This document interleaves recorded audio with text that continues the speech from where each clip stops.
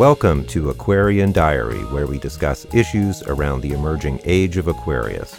I'm your host, John Irving. Thank you for joining me.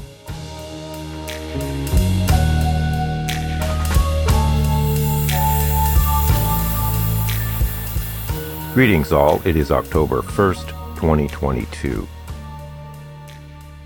As I was reflecting on everything that's been going on in the world, we've been observing the paths of destruction of Hurricane Fiona and Hurricane Ian, and thinking about how that is affecting or changing the lives of all of the people who have been impacted by it, as well as how it has impacted natural ecosystems. There are, for example, people in Newfoundland who have lived right on the coast by the waters, which has been the source of livelihood for these people literally for centuries. And now many of these people, for the first time ever, are afraid of the ocean and do not want to live in close proximity to it anymore after having gone through Hurricane Fiona.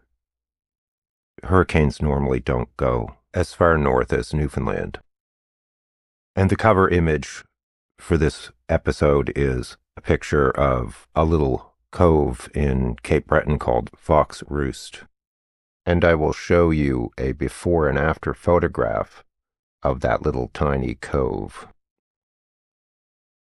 And meanwhile, we have this horrible war raging in Ukraine.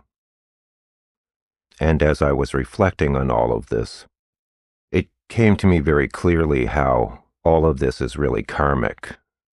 Karmic because in the West we have consumed goods and products from countries like Russia under a kleptocratic dictatorship effectively, and countries like Saudi Arabia and China, both with horrible human rights records. And as we move into this Aquarian age, it's becoming very, very clear to us how what we do in the global sphere has direct and serious consequences and impacts for us. Just to give one example, many people may not realize that in 1953, the CIA and MI6 overthrew a democratically elected prime minister in Iran. It was a coup staged by the British and Americans, who imposed a brutal dictator, the Shah, in order to protect BP, or British Petroleum, and its fossil fuel interests in the country. The Shah was then overthrown in 1978 and 79 by an uprising. Can you blame the Iranians for being furious at the West? I am in no way condoning the actions of the current regime. I am simply pointing out a historical fact. And that is only one of many examples of how our foreign policies have shaped our current experience. There were many horrible things that happened in Central and South America in a similar vein, often under the guise of promoting democratic values, but frequently motivated by corporate and financial interests in reality. So we allowed Russian oligarchs, kleptocrats, organized criminals who stole from the Russian people to launder their money in the West, in New York and London. And we turned a blind eye to their criminal acts and crimes against humanity. And all of this comes back to haunt us. This is like rapid karma, what we're experiencing now. And we're seeing the effects of how we have polluted our collective biosphere, where innocent, good, sincere, and hardworking people are having their livelihoods and communities destroyed because we didn't act when we knew we should.